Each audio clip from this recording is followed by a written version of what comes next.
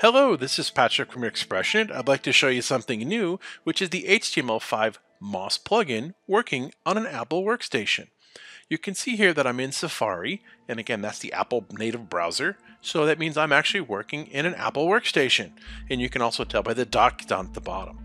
Well, I'm going to go in here. I'm using Inception. I'm going to go up to the toolbar, and I'm going to choose my MOS XPression plugin, and you can see that it opens up down on the bottom, and I'm going to go choose graphics here, and I'm going to go search for my OTS graphic here, and you can see I find it. I double click on it, and you see my preview comes up. I'm going to go ahead and I'm going to change some content in here. For example, I want to change my title to Deadly Housefire.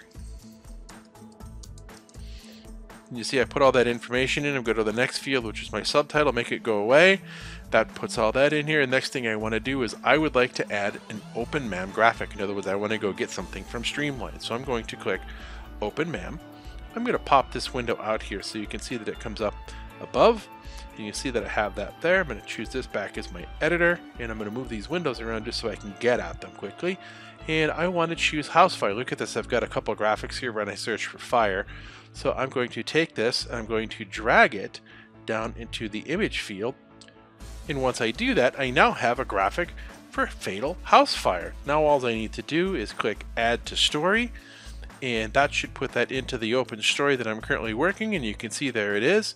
And I now have that graphic done, ready to go, and ready for air in an Apple workstation using the HTML5 plugin for XPression.